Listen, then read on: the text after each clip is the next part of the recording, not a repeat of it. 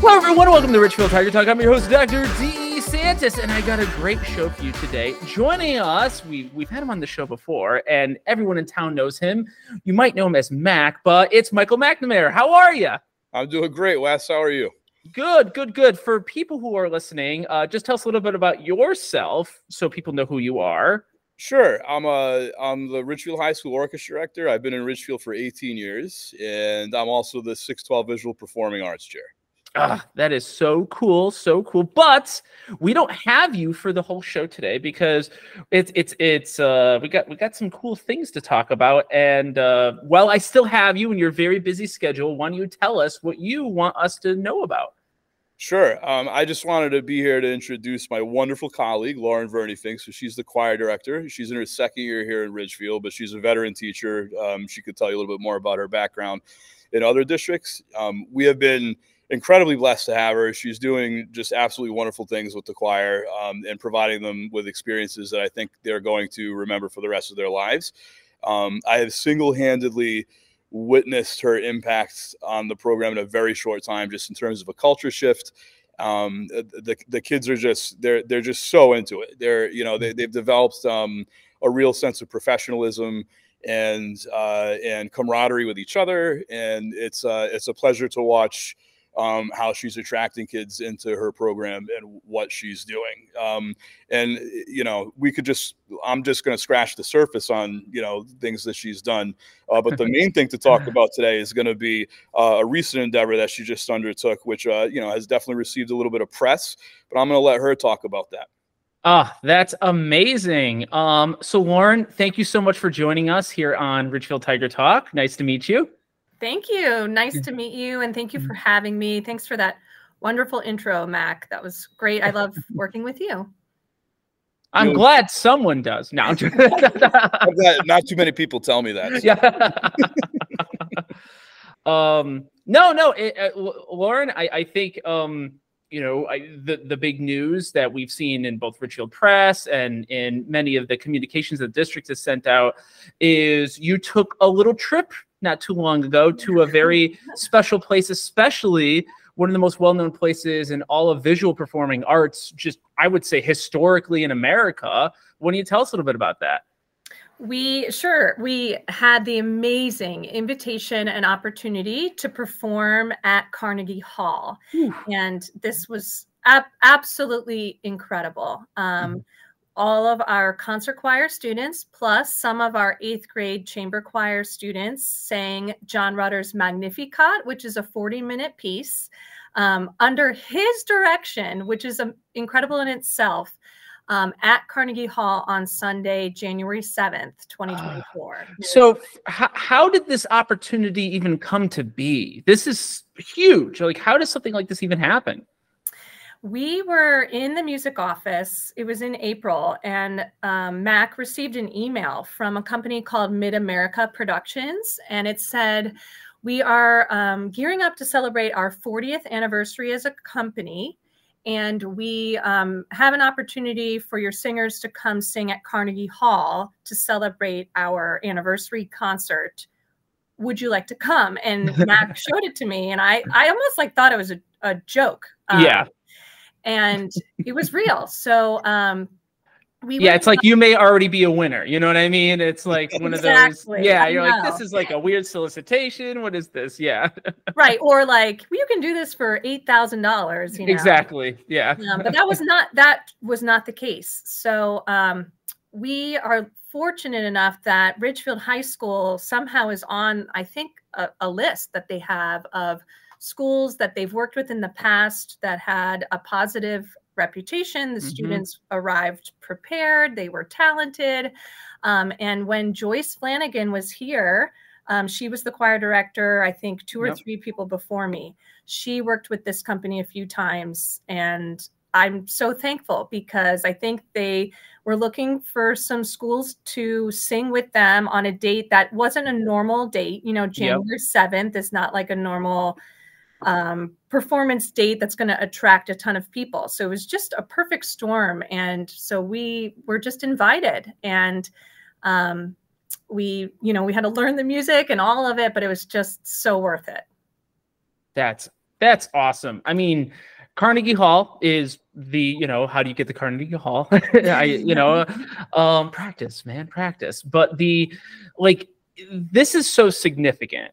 And I would say once in a lifetime, especially for a high school student, to have this sort of opportunity for these students. Like, why, for people who are listening and they say, oh, Carnegie Hall, that's right down in New York. I mean, that's not that far. Why is this so significant? Because, for us to say that if you know, like, why is this so significant? Yes.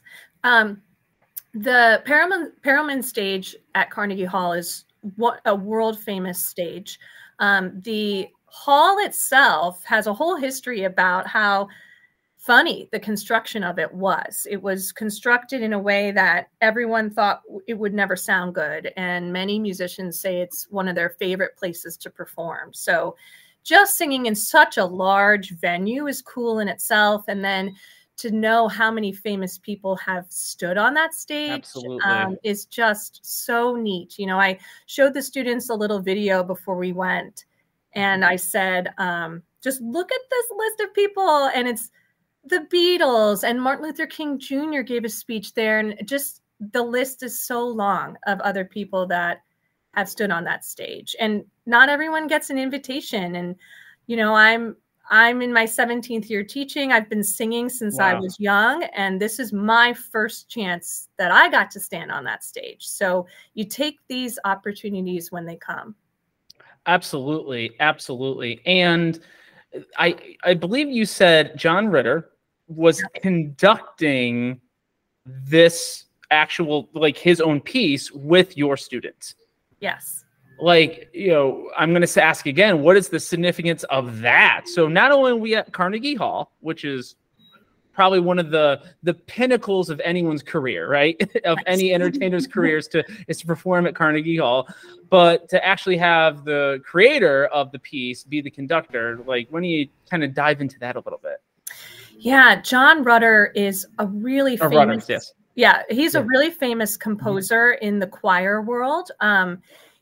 I bet almost every person has heard his music, even if they don't know it. So he composed music for, I can't remember which royal wedding, but I think it was William and Kate's wedding. Okay. He arranged music for Meghan and Harry's wedding. He arranged music for the Queen's funeral and the recent King's coronation. So wow, he's a really big deal. He's written some amazing music, and just meeting him was such a gift, and being in the rehearsal room with him and hearing his instruction and watching his conducting, and it's his music. So when he says, I would like it loud here, okay, yes, you wrote it. This is how you would like it. And it's just that was such a cool learning experience for the students to see that.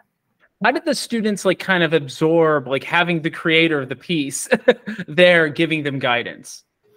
It's funny. That's a great question. I wasn't quite sure how it was going to go, because there's that added pressure. Already you want to do well, but then when the composer is in the room, you really want to do well. You really want to do well, In our first rehearsal, so we rehearsed 2 days in New Jersey, and then we did our sound check and our performance at Carnegie. So we were with him for 2 days leading up to it. And in our first rehearsal, he immediately put everybody at ease. He was very funny.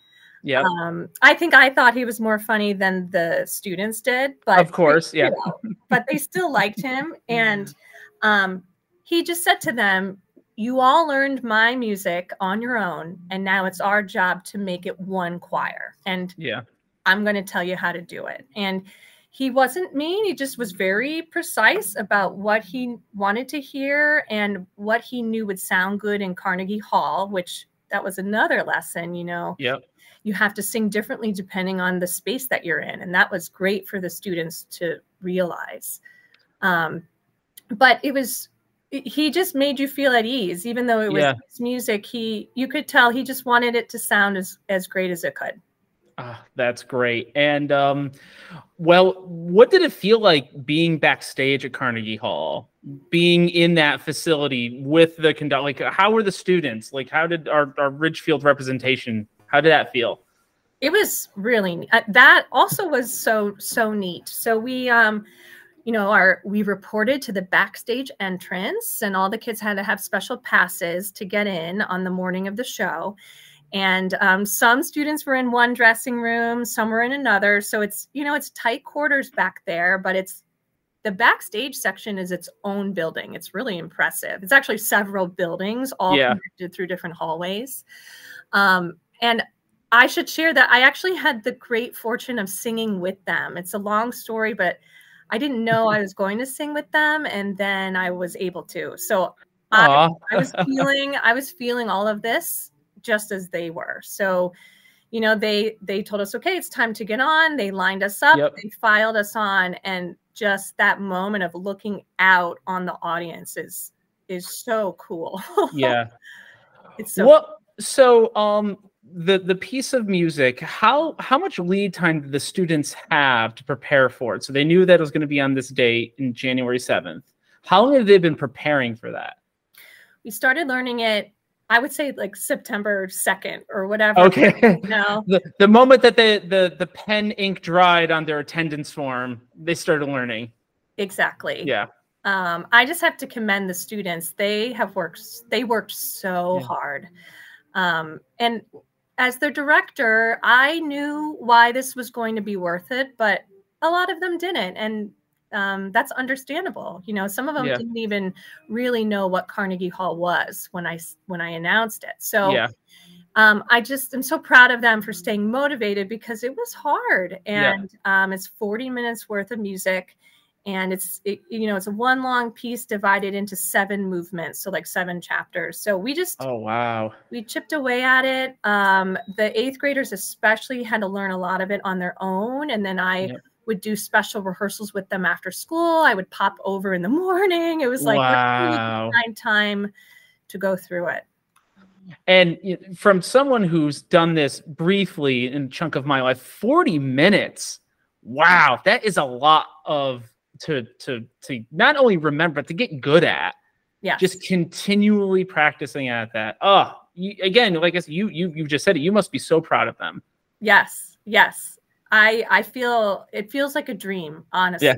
It's a dream come true for me, and just seeing what they experienced and seeing their smiles. And when they said, I get it now, like I get what you were saying. It just, I really think they'll remember it forever.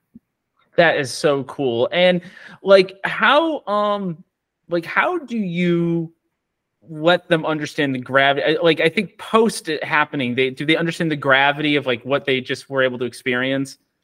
I think so. Yeah.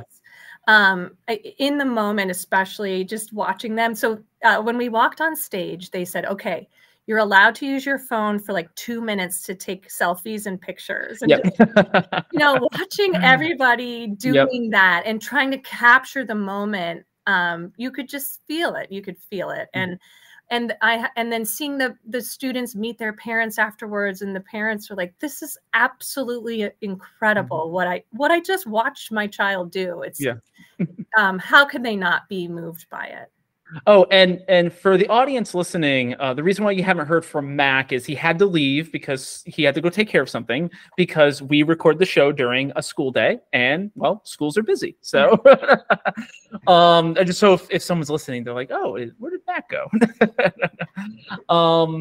So like, what's next? I mean, it's kind of hard, especially January 7th, right? You know, you still have the other half of the school year. What are some of the things that the community can look forward to from VPA and the chorus and other things? Yeah, thanks. We're sort of coming off of this high, you know. Behind the scenes, we actually had a little poster in the room. The kids made it, and every time we decided we had learned part of it, we would shade the poster in. And then each time we got to a certain level, they had a different reward. So we're still actually working our way through our Carnegie rewards, which is like a game of 7-Up for the last 3 minutes or whatever. But to the outward group, Next up on Tuesday, actually, January 30th, we have our Choral Festival concert here at the high school. It's at 7 o'clock. It's going to be just such a celebration of choral singing. We have a 5th grade honors chorus this year, where we have students from all of our elementary schools singing together. And then you'll hear the 8th grade chorus, the chamber choirs, and the high school students. And then we will all sing together at the end. And what day is that? Tuesday, January 30th. January 30th. So I will put that in the show notes. So if people want to just look down in your podcast app, we'll put it in there. That's great. And then otherwise, honestly, at the high school, the concert choir and I are kind of looking forward to a little break after that. Absolutely. We're kind of ready for like a little less of a pressured situation. You know, we just want to learn music at our own rate here. And we are preparing for a Pops concert, which is going to be the same night as the Ridgefield High School art show. So it's going to be Thursday, May 2nd. And the art show will be running all evening. And then we hope you'll go to the art show, and then you'll also come into the auditorium and watch our choir's Pops concert at 7:30. And the theme this year is a night at the movies. So the students voted, and that's what they picked. So all of our songs will be from movies, and it'll just be such a nice kind of repertoire change from the big Magnificat that we sang. Well, first off, I just want to say thank you so much for taking the time out of your incredibly busy schedule. And the fact that your students you're at Carnegie Hall singing this amazing 40-minute long piece, and then, you know, I know it's a little all gas, no brakes, but then planning for May to have this really fun movie musical night just only shows not only the breadth of what our students can do, but what you brought to our district. So, Lauren, thank you again for taking the time out of this day to tell us all this great stuff. Thank you so much. And I just thank you all for your support. I just want to give a quick kudos to the Ridgefield administration. That Carnegie Hall trip would not have happened with such support. We didn't even talk about how the snow changed our travel plans. I remember that. Yeah. And I was really thankful for a team that was committed to having this happen. Oh, I think everyone wanted to get you there. Yeah. All right. Well, first off, I want to say thank you to Lauren for being on the show, but I also want to thank our wonderful audience for listening to the podcast. We are incredibly popular now in town. So if you're listening to this, we already got you. So we need to let everyone else in town know that if you want to know anything about Ridgefield Public Schools, Ridgefield Tiger Talk is your best stop shop for fun and cool information about us. So remember, just tell everyone we're on every podcasting app, Spotify, iTunes, Google, wherever you find podcasts, just cite Ridgefield. Actually, by the time you're done typing Ridgefield, I bet you dollars to donuts, and I love my donuts, you will see Tiger Talk right at the top. And just like and subscribe. Thank you so much, Lauren. Thank you. Thank you for the invite. And this is Dr. D signing off. Have a great weekend, everyone. And remember to check out the chorus and the 30th, right? January 30th is our next performance. Next performance at the high school? Yep. All right. We'll see everyone there. Have a good one.